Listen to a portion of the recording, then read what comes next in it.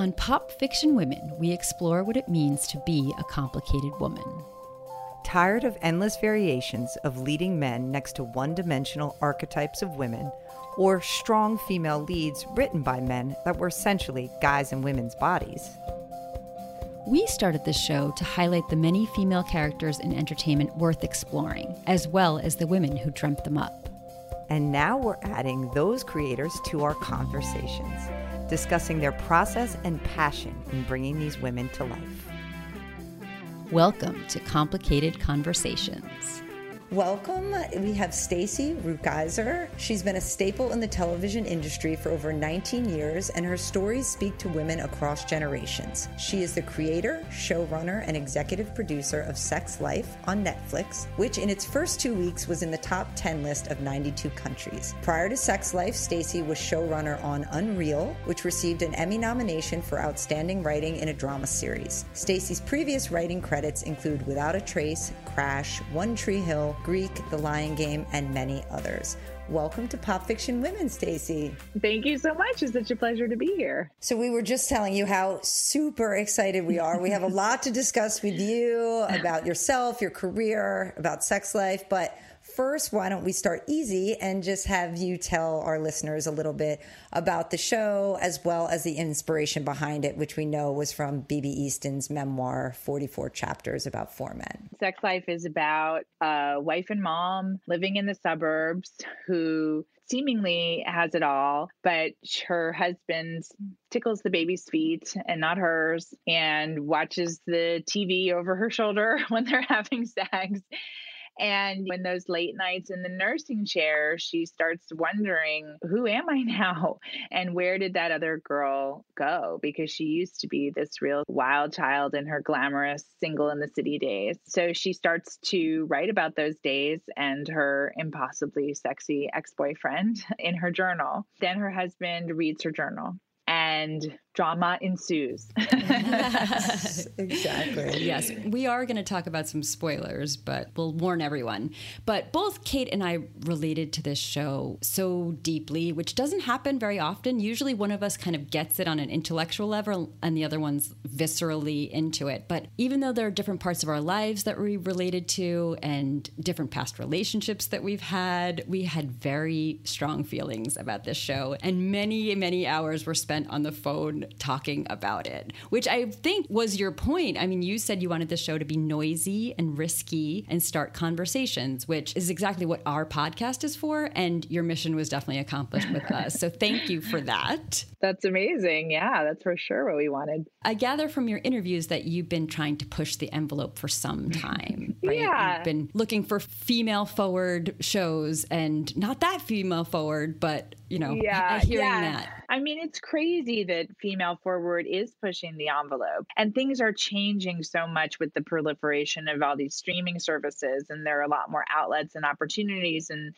there's a lot more diversity in terms of the shows and not just in terms of gender, but certainly racial diversity and every other kind of diversity. A show that was considered too niche before, there's a place for it. But I can remember 10 years ago pitching a show about a women's health clinic and a doctor there and like the 4 patients over the course of a season. It was going to be serialized. And the note was, it's too female. Can it not be a women's health clinic? Can the doctor be a man?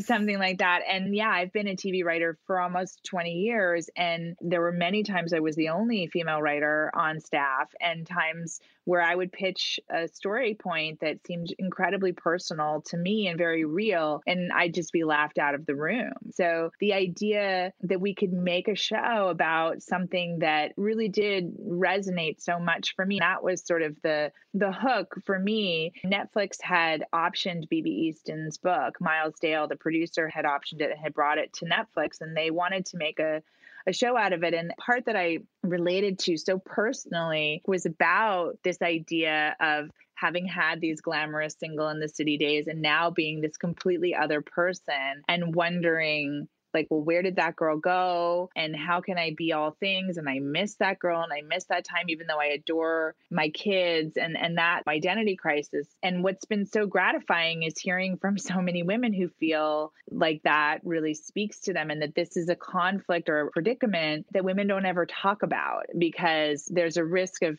seeming ungrateful. Yeah. Because, Oh, you know, gosh. you have a husband and these two healthy kids, and in Billy's case, this beautiful house and all of these things.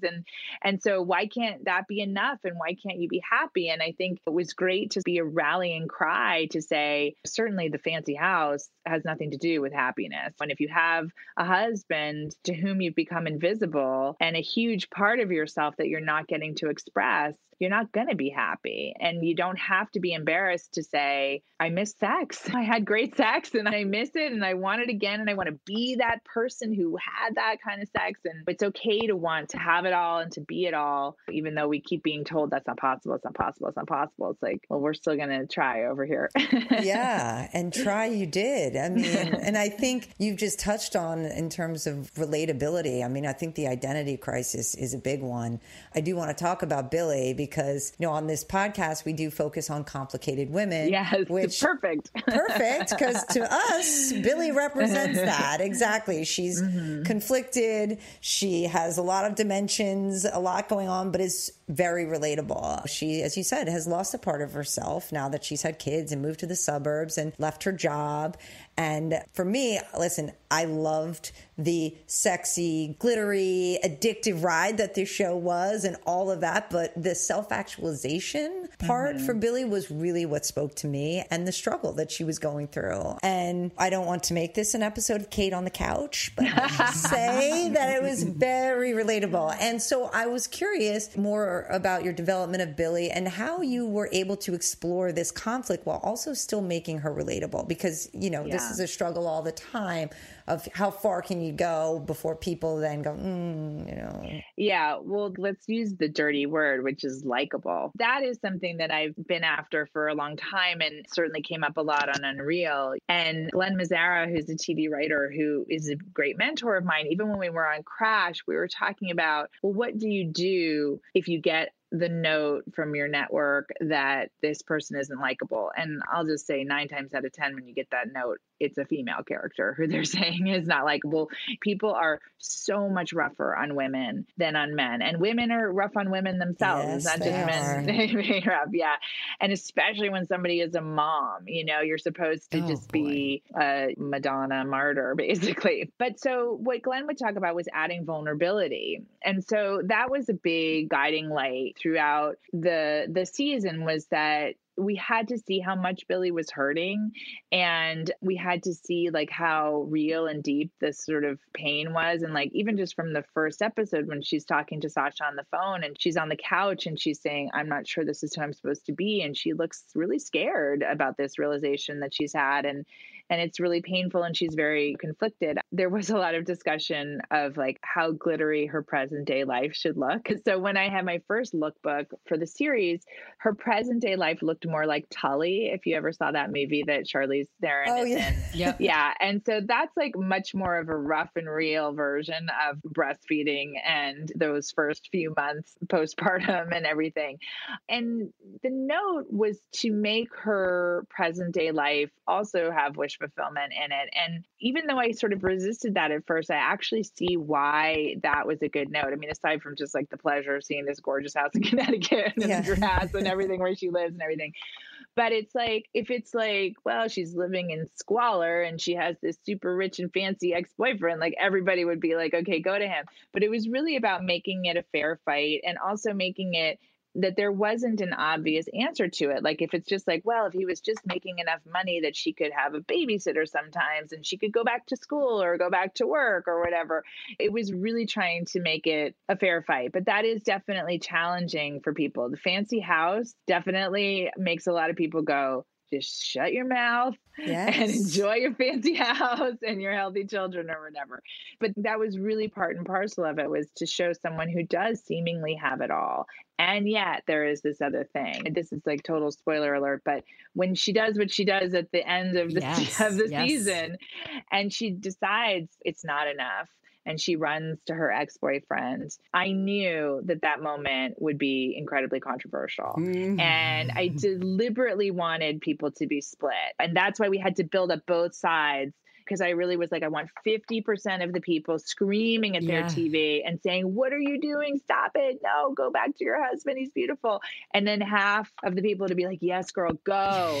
And like living vicariously through her release and everything. And when we shot her running through the streets of New York, we shot every emotion on her face because we knew, first of all, we wanted to have options. But if you have just pure release on her face, then also people might hate her too, you know? Yeah. So there had to be a real mix of everything. But look, I have said it takes her 8 episodes of struggling over this decision and trying to be good. And then even in the last episode, like trying to put herself back into the box and going like, well, it's 85% and that's good enough. And I was that person before and I can't be that person now. And there's always going to be a hotter guy and I have a partner and all these justifications. She's very convincing. Yes. Yeah. Until like it all bursts out. And then she does something that was never intended to be the end of the story. It was never intended to be like, and so the answer is cheat on your husband. Right. Like that's, that was never the like the end. Exactly. And it was a step towards the self-actualization that you talk about, but it is not.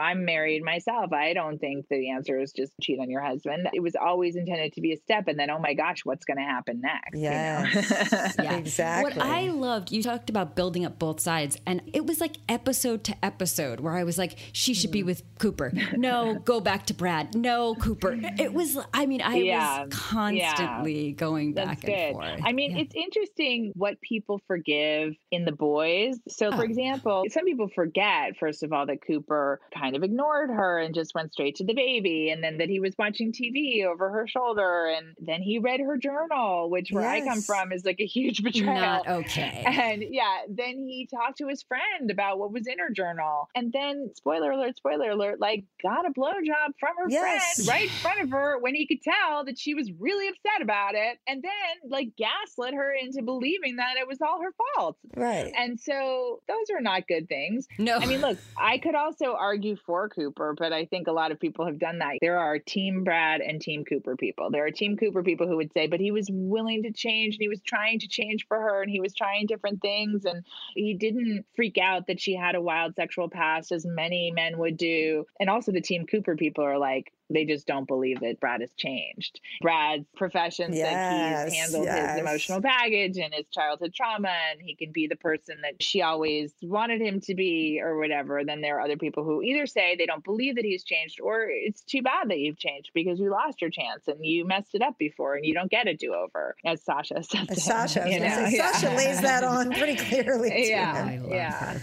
Or you can't make a hoe into a house husband, which is one of my favorite lines of hers. Well, like Billy did, sometimes we look into our past to revive a part of ourselves that we've lost. But sometimes the past is where we've kind of stuffed something down. I had done that. I wanted to be a writer and thought that was not okay. So I went to be a lawyer instead. That was the safe thing to do. But then when I became a mother and I was lost and wasn't sure, my identity was all in flux, I brought forth that part of me. And I was like, this isn't new. This has been here the whole time, but I'm bringing it out now for the first time. And you got your start in Hollywood as an actress. By the way, pink dress.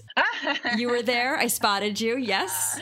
Yes. That is me. Yes, that is me in episode 5. Yes. Reliving your acting days. But you had said that you had known you wanted to write for TV and film for a long time. And you called yourself a late bloomer. And Billy is evidence that if something is really missing in your life, you shouldn't go without it. But you are also proof that just because something is hard doesn't mean it's wrong. And in my experience, that applies to marriage and motherhood and career. And I really appreciate your honesty around that. Do you want to talk a little bit about blooming beyond your 20s? Yeah, certainly. I mean, I also thought I was going to be a lawyer, by the way, and I'm glad you've come back around to that. There were many things I wanted to do. I mean, when I was in college, I was a politics major, and at a certain point, I thought I was going to go work for the Foreign Service, or like even the CIA was like recruiting on campus. I was like, oh, that sounds glamorous. But no, yeah, look, I fell in love with acting. That's a longer story, but I was always doing theater and things like that. And then there was a summer that I went as an apprentice to go work at this theater. In New York Stage and Film takes over the Powerhouse Theater at Vassar College in the summers. And I went there as an apprentice, and I got cast in the main stage show, which was this play with Christine Lottie and Carol Kane and Mark Lynn Baker and all these fancy people. And I was taking an acting class, and I thought, oh my gosh, maybe this could be my life. And this is the fun part of my life. Like the politics classes were like intellectual and whatever, but I was like, this is like my passion and everything. And so, yeah, then I went to a 2-year conservatory program for acting, and then was doing, theater in New York and little film and television things, and then moved to LA for that. But I was really frustrated and just feeling like I was not living up to all of my potential. And in fact, when I had told my father that I was going to go to acting school and not law school, and he was like, it's just acting, huh? And I was like, yeah, they don't have like a joint degree kind of thing. And I remember he was like, okay, well, but then if you get close to 30 and you haven't really made it yet, like you can always change and do something else. And I was so mad. I was like, this is my life. This is what I'm doing. Don't take it seriously. Yeah.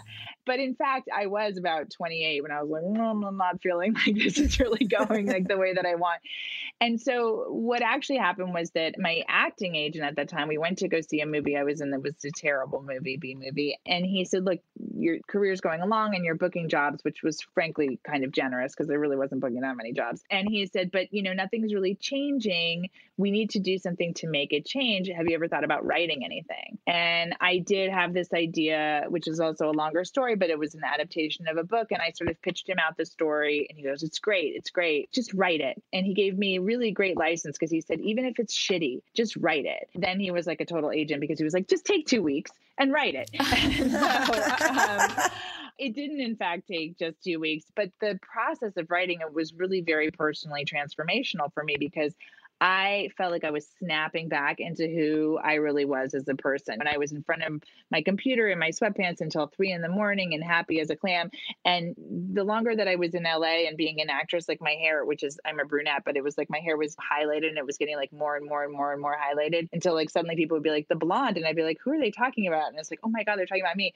Until like the same week that I finished the screenplay, I dyed my hair back to brown. It was like really like snapping back into to my roots, who I really was. Exactly. Literally. And so then like it was really a journey through there, and nothing has ever happened with this feature that I wrote. I mean, it was like optioned at some point, which at the time I was like, it was optioned, and and it was not for a lot of money or anything like that, but it was enough encouragement that I was like, oh, maybe I should be doing this. And even just like that my agent liked it, and anyway. And so then I had an idea for a TV show. And back then, now it's different, and I'll get into that. But back then, that's not at all how it worked. Like you don't just be a random person who's never done anything and have an idea for a TV show and go and pitch it. Like you go on staff of somebody else's television show and you work your way up and you get experience, you become someone from whom they want to hear. But anyway, I still went into the agent's office and said I had an idea for a TV show, and I started working on that, and nothing ever happened with that TV show. It was optioned by Aaron Spelling. This is how long ago it was, but it did not sell to a network. But in the course of it, I found that I liked writing for television even more than I liked writing film, because you don't have to decide the one way to tell this story. You can tell this story this week and you can tell that story the next week. And also, I just love television, and I also love series finales. I mean, I can quote like the last 5 minutes of the Sex and the City series finale for you and how meaningful that was to me. And I just love that you get to live with these characters for longer. So anyway, then I decided, okay, well, how am I really going to be a TV writer? And then I got into this fellowship program that Warner Brothers has, the Writers Workshop. And then my career sort of took off from there. But I was on staff of other people's shows and writing for other people. And then being like, as I worked my way up, I was like a strong number 2 for like 6 years or something. And all around me, I mean, aside from the 7 years that I had taken after college to be an actress, all around me, there were people who were pitching shows or getting their own show on the air or something like that. And I was writing pilots along the way, but like, it just didn't happen for me yet, So like the fact that I've been a TV writer for 19 years, and this is the first show that I'm running that I created myself. I'll just say there are many much younger people who are doing that now. But what's the good part about it is that I really do know what I'm doing, at least. But I have a real point of view, and I've been telling stories for a while. And what was exciting on Unreal was to tell a story that started a conversation,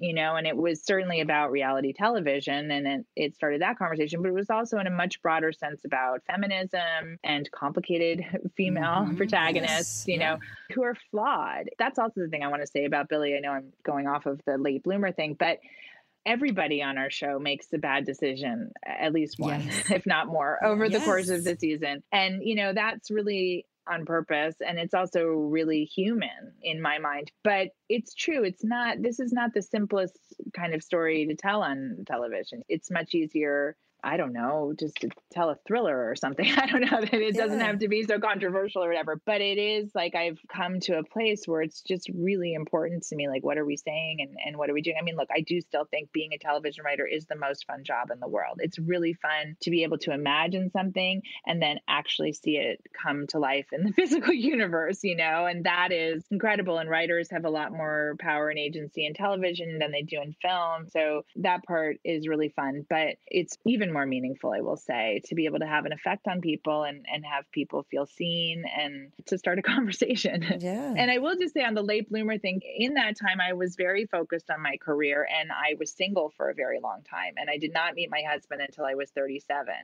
And I had sort of gotten to the place where I thought it's probably not going to happen for me. And my father had been ill for several years and he passed away in 2006. And so some people who believe these things was like, that's what created the space for the man to come into your life. It just sounds very California. Yeah. But like I bought a condo. He had left me some money when he passed away and I used it to put this down payment on this condo and I made it as girly and glittery and sparkly as I wanted because I just thought, well, this is where I'm going to spend the rest of my days and there's not going to be a dude around, so I can just make it as girly as I want. And then, of course, before the year was out, I had met my husband. But so, I didn't get married until I was 40. I have 2 kids that I had after that. So I had been a single working girl for a long time. So when I had my own late nights in the nursing chair, there was a lot to be like, oh my gosh, who am I now? And I love my kids. My God, I adore my kids beyond. But it's also like, what's the right-hand turn that you're going to do here to include all of it? That's the thing about motherhood and I had wanted to be a mother for a long time. And as soon as it happened, it feels like overnight your identity is completely collapsed. Tricky. It is. It is. I really want to talk to you about the article you wrote for Talk House called The Revolutionary Act of Female Desire, which we posted about on our Instagram and our socials because I could quote the entire thing to you, but because that's how much it spoke to us. But I wanted to read this part that you had said about the show. You said, this is a show about female desire. That's the sentence I wrote at the top of everything. The first story document, the first outline, the first script for Sex Life. It was an announcement because I knew even then that telling such a story would be daring, risky, controversial, mostly because female desire has been seen for centuries, millennia even, as one of the most dangerous forces in the universe. And listen, we as a society have long accepted that men have appetites and desires. Don Draper, Tony Soprano, right? But in Sex Life, you flipped the script. And it is about time. So thank you, because we love depictions of female desire in pop fiction. In my opinion, we can't get enough of them. And there's no one depiction. So there's different variations and explorations, and the more the better as far as we're concerned. So I'd love to hear more about your interest in this topic and the specific ways you ensured that the female gaze was utilized in the show, because you definitely did that. Yeah. I mean, it's interesting too, the thing that I'll say, Billy finds herself in the predicament she finds herself in also because of some of these societal opinions about women who are sexual, quite frankly. And we're all sort of told to hide, if you have had sexual experiences, hide them or lower your number or whatever. And I know that Billy really feels, I mean, look, she's traumatized also by this bad breakup with Brad, but I've always felt that there's a part of her that feels like she shamed herself when she was like, oh, maybe it's because of me. And look, I did meet him and go home with him on the first night. And then this is, where I am. And I also really feel like this is not how she was raised in Georgia, not what her mother told her or how her mother told her to be. So there's a lot of shame and embarrassment about it. And look, it seems like a good idea at the time. A guy like Cooper, and that seems good. And I'll be okay without that. And this is the right way to be. And it's successful. It works. It's just that then you wake up 8 years later and you're like, where did this other part of me go? And I certainly understand. Look, I mean, I've said like I was always doing theater. So like the theater girls in college were always a little more slutty than the athlete girls. I'll put it that way. So I have experience with people thinking you're being too wild and crazy. And we had a good time in our 20s in New York City. I will say that, my girlfriends and I. And I've always not wanted to have to hide that and wanted to celebrate that. And luckily, I'm married to a man who isn't judgmental about that and for whom I can be all parts of myself. But it's really fun to do it on a broader scale. And, there was a development executive at Netflix, Irene Lee, who was the woman who was sort of the prime mover with this show. And she had identified this blank space in the marketplace in terms of female sexuality and how there's such a sort of genre of erotica, let's just say, in fiction, but there wasn't that so much in television. And she was very eager to develop in this blank space. And I was very eager to go on that journey with her. And she was frank when she told me, there was a draft of the script that I had written where she said, this is a beautiful relationship drama, but we needed to be a big, juicy, erotic show. And I was like, well, okay. And then clearly I really went for it. But it was exciting because I'll tell you, like, when I first got that note, I was like a little bit nervous. Like, what does that mean? And the word erotic has such sort of connotations to it that I wasn't like 100% comfortable with, especially in terms of like what that means in terms of television. But it was my agent, Ari Greenberg, who said, when I finally like confessed what the note was that I had gotten, as if I was like a naughty teenager or something. And he said, oh, you're the perfect person to write that show. And I said, oh, why do you say that? Because he didn't know about the slutty college part. I was like, why do you say that? And he said, because no matter how erotic you make it, it's always going to be told from an empowered female point of view. And I was like, amazing. Oh, that's so nice. And that really did give me the license and the freedom to sort of go for it, as I say. And it was really fun to imagine. I did at first do sort of a deep dive on the genre of other films that purported to be about female sexuality. And what I found, first of all, is that the films that were the most inspirational were from at least 20 years ago. Like I've talked about how Unfaithful, which is this Diane Lane movie, was such an inspiration. But even going back further than that, there's like Body Heat, which is this Kathleen Turner thing, which is just even parts of Flashdance, frankly, are inspirational. But like these are old movies, And when you look at more recent things, I feel that lesbian films or television shows are the ones that actually have gotten it right because, surprise, surprise, they care about the female experience. And what I found in sort of the more heterosexual films and TV shows is that, first of all, I found that almost always it would descend into S&M at some point, and it was almost always the woman who was the submissive, and I was really not interested in putting more images of that on television. But it was also about, what is the man like and what kind of sex does he like? And is she going to come to like that kind of sex too? And so this was like right out of the gate, no, this is the kind of sex that we like and what's exciting and sexy to me. And so there is a lot of oral sex in the show. People have pointed that out, in a lot of manual stimulation. Yeah. She's clapping. We're clapping. Frank. Yeah. And Netflix was adamant and supportive that we hire only female directors. And so there was no other way really for it to not be with the female gaze, because it's so much about Billy's experience as opposed to objectifying Billy. Like each of the scenes, first of all, it was very explicitly written in the script. And part of that was because one of the sex scenes has a story purpose, and like, what are we showing in the story or revealing character? Never just like a sex scene for sex sake. But also it was because I had heard from other actors that when you get to intimate scenes in the past, oftentimes the writer had just sort of gotten embarrassed by that point, and they would just say, and then they have sex. And like, it's just up to the actors to kind of improvise something or for the director to figure it out. And I just like, if I'm going to do it, like, I'm going to do it, I'm going to get to say how it should be. And so that affected everything. I mean, obviously the lighting is this gorgeous jewel tone lighting. A lot of the sex is in slow motion. Definitely discovered in the editing process was that there were sometimes when it's not in slow motion that I was like, this is a little porny for me. But it's also like she is remembering all this stuff. It is like nostalgia. It is rose colored glasses, many or most of the times as well. And then it's this incredible music. I mean, aside from the needle drops, there's this like almost classic solo piano score that Mark Isham and Isabella Summers did. And he's this Oscar nominated composer and she's the machine from Florence and the Machine. So the two of them together were just like this dream team that sort of enveloped the sex scenes in this very emotional, elevated way. And beautiful. Exactly. Well, you are a champion of unlikable female protagonists, as I've seen with the hashtag for the win. And obviously, I first was familiar with their work on Unreal. Quinn and Rachel, Sex Life is your own creation, and you really delivered on so many types of women. And as you said before, everyone makes poor choices. Billy, as we've talked about, makes some difficult choices. Sasha, I was shocked when we found out about her and Brad, but she really comes through as a good friend and a really incredible human being by the end of the show, really right away. But Francesca, Trina, these people are not one-dimensional. They really have the full experience of conflict for us, and we love that. Why are you drawn to unlikable females? And do you ever get this note? Oh, but you seem so nice. That's right? So funny. I get that. That's so funny.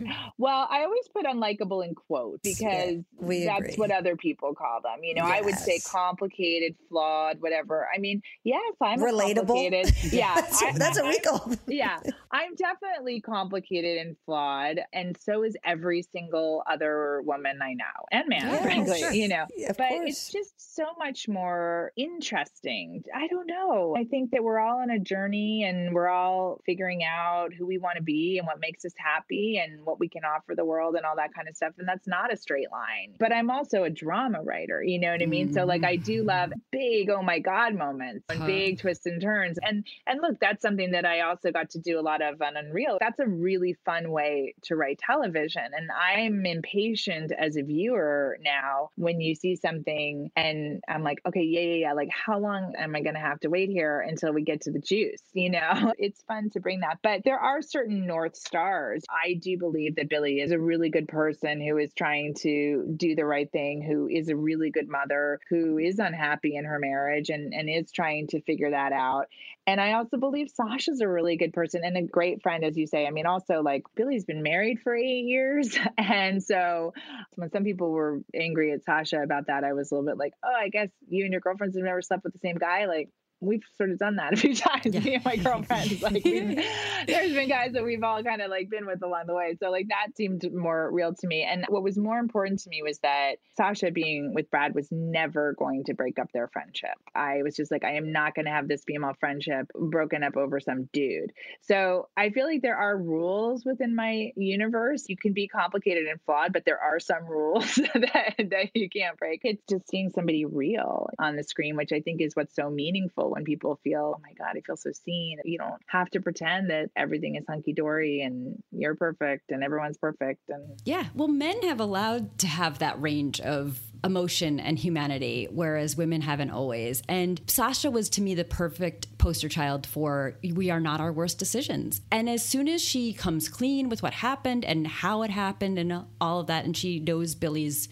point of view, she makes up for it tenfold. So I had a problem when I found out, and then I was like, she's good. That's so funny. Yeah. That's so funny. Yeah. Well, there were other steps along the way. Like when you see, oh, these girls have like swapped guys before in the past. Like, yes, that's right. I mean, that was established not only to show like, okay, this is sort of their life, but also like we really wanted to set the stakes of how worried both Billy and Sasha were. And this is in episode 4. So it's like after she's had sex with Brad again and after Billy has watched without her knowing it. So they both have done really bad things. And that was really important, was that from the moment Billy wakes up, she is worried she has done something that is unforgivable and will finally break up their friendship. And like no dudes could ever get between them before, but maybe this one will have. And Sasha's equally worried and she's feeling so bad and everything. And then, yes, I do love that she has completely unexpected reaction, where she's just like, had my ass look, you know? And, yeah, that was the best. And she's totally fine, you know? Sasha had so many good lines. Oh my gosh, so many good lines. Billy needs her. Yes, she does need her. Yeah. So I know you already talked about the ending a little bit, so I don't want to belabor it, but if I don't ask you about this, all my friends and everyone who watches the show will just never forget. Yeah. So you already said that clearly you wanted 50% of the people were going to be Team Cooper, 50% were going to be Team Brad. It sounds like that was your intent all along. You knew this was going to be the ending. But so, you know, when I talk about this with my friends, they're like, so... First of all, they're like, season 2, like what's going to happen? And, you know, Corinne and I, if you need help in the writer's room, we've got a lot of ideas. But, you know, was this, to me, and maybe I was just getting a little too on the self-actualization front, but I was like, well, I just see it more as it doesn't matter. She didn't necessarily choose Brad. She obviously says this changes nothing. I'm staying with Cooper. Like, to me, it was just her running towards her desire and her freedom and all the things she'd been missing, whether she actually hooks up with Brad or not mattered less to me. But some people were like, no, she says, fuck me. What are you talking about? So, you know, and is this her having it all? Is that what I'm supposed to feel at the end? I mean, that is sort of how I felt. But I was like, I have to ask. I'm going to ask Stacy. Don't worry. Yeah. I think everything you're saying is true. That, she's running to her desires and it's an attempt to have it all. What broke TV rules, I'll say it that way, is that she runs and says, I'm not leaving my husband, now fuck me. She doesn't say, I love you. It's you. Right. You're the love of my life. You're the one I want to be with, which she may still feel. I'm not saying that that's not how she feels, but it's like in traditional TV land, that's what she would say. And quite frankly, it would also be more quote unquote acceptable to people. Yes. And it isn't that. And it's, as I've said, is it because she's not ready to go there yet? She's scared that that's blowing up her marriage, her family. But I think it was intended to be like that the pressure cooker just kind of burst. She was trying to hold it all inside and couldn't. And for the women who I thought would be cheering, I didn't necessarily think that the women would be like, I'm going to leave my husband too. Although I do get some private messages like that on social media. I'm sure where I'm like, oh my goodness. But like, I'm not a marriage counselor.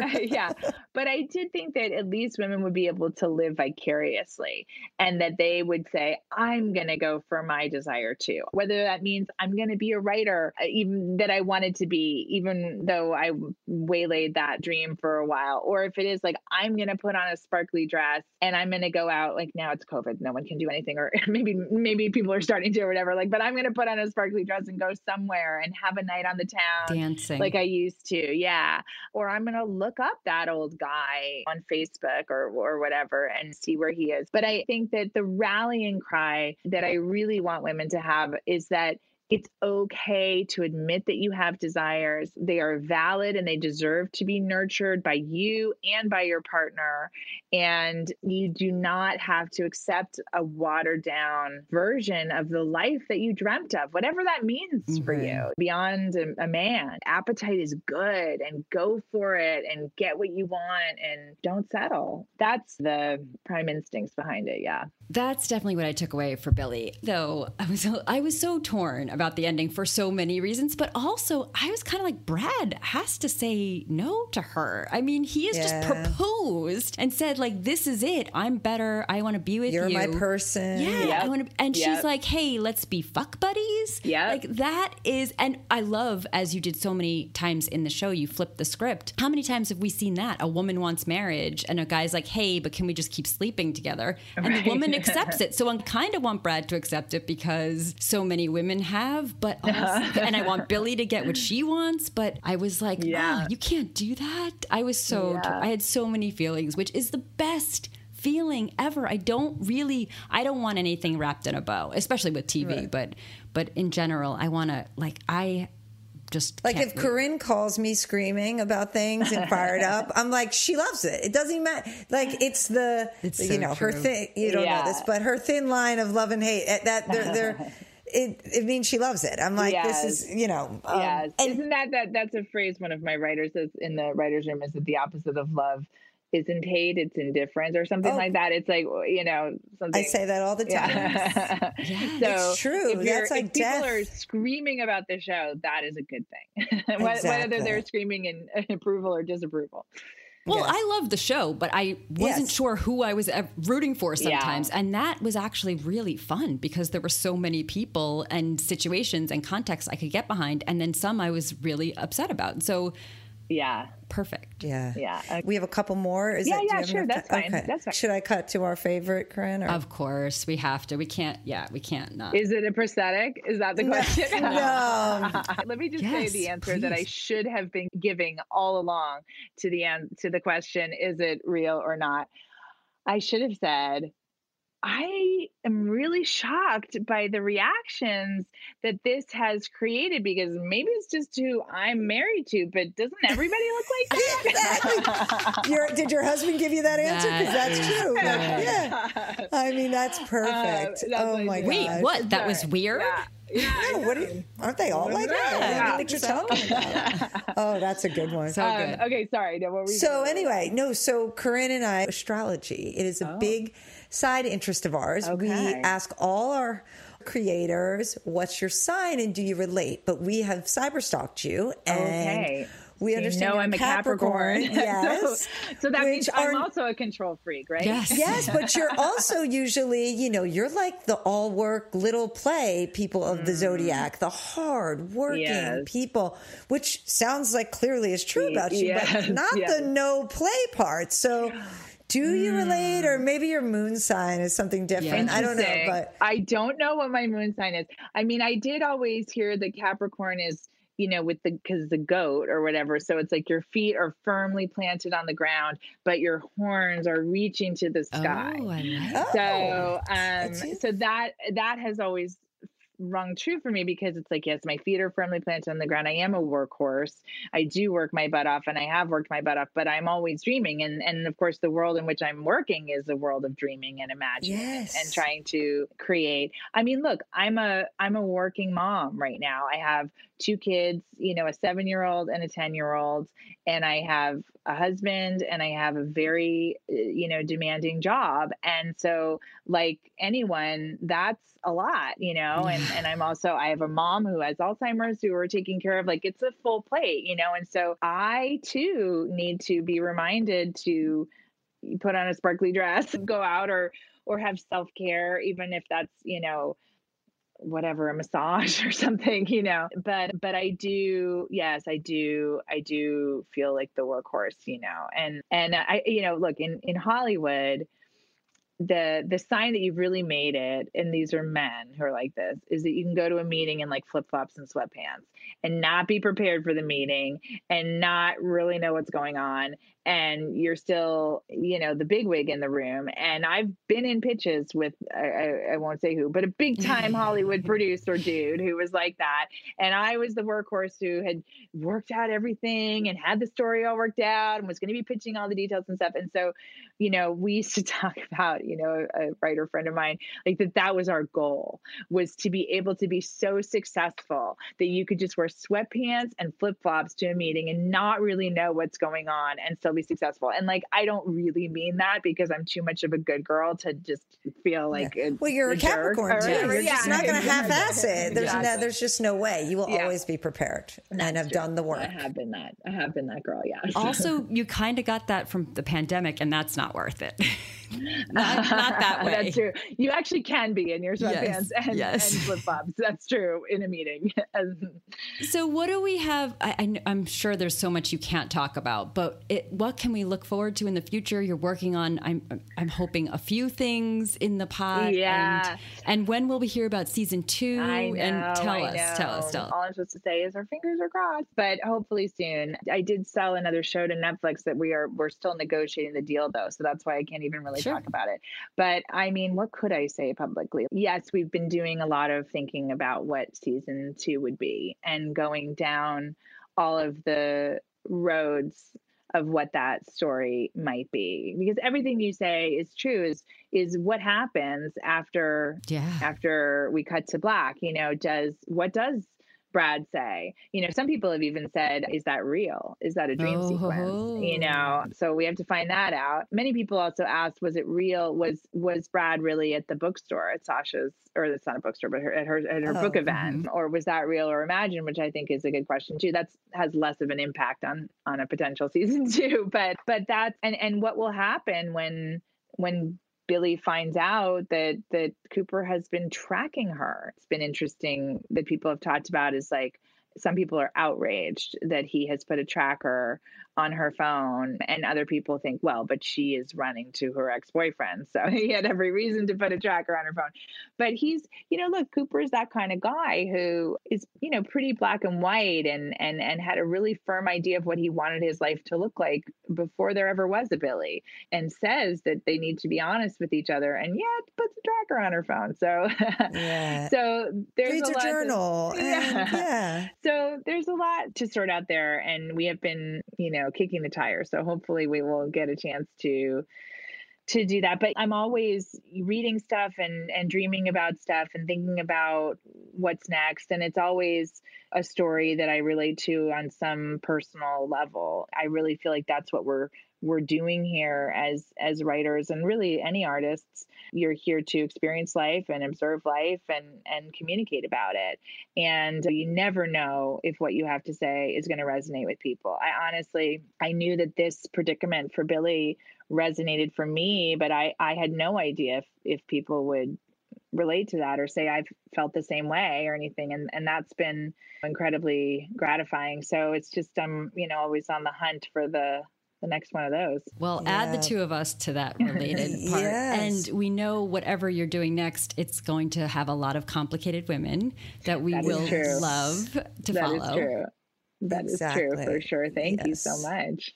Thank you so much. We were just big fans, obviously, of the show. Thank you so much. Yes, and of your work. I mean, and thank you for saying that out loud and proud about Complicated Women, not even just about my show, but like it's the whole basis. Of the podcast. And you guys are making that the rallying cry and normalizing complicated women and normalizing an enthusiasm for complicated women, and so we are soldiers in the same army. I'll put it that way. Yes, that's exactly right. The other thing is, it's not one thing. There's so much to explore. And with every other representation, we get to dive into what it all means. And we love that. Totally. That's awesome. Thank you so much for taking the time. Thank you, guys. Bye. This has been Pop Fiction Women with Corinne and Kate. If you enjoyed this show, please tell the complicated women in your life. And the men who love them. Yes, tell them to listen. And then to follow on Spotify or review and subscribe on Apple Podcasts. And of course, share on social media. Tag us with your favorite books, TV shows, and movies starring complicated women on Facebook and Instagram at Pop Fiction Women or on Twitter at @pop_women. For more coverage of the women you love or to find out if you qualify as a complicated woman, go to popfictionwomen.com. And keep it complicated.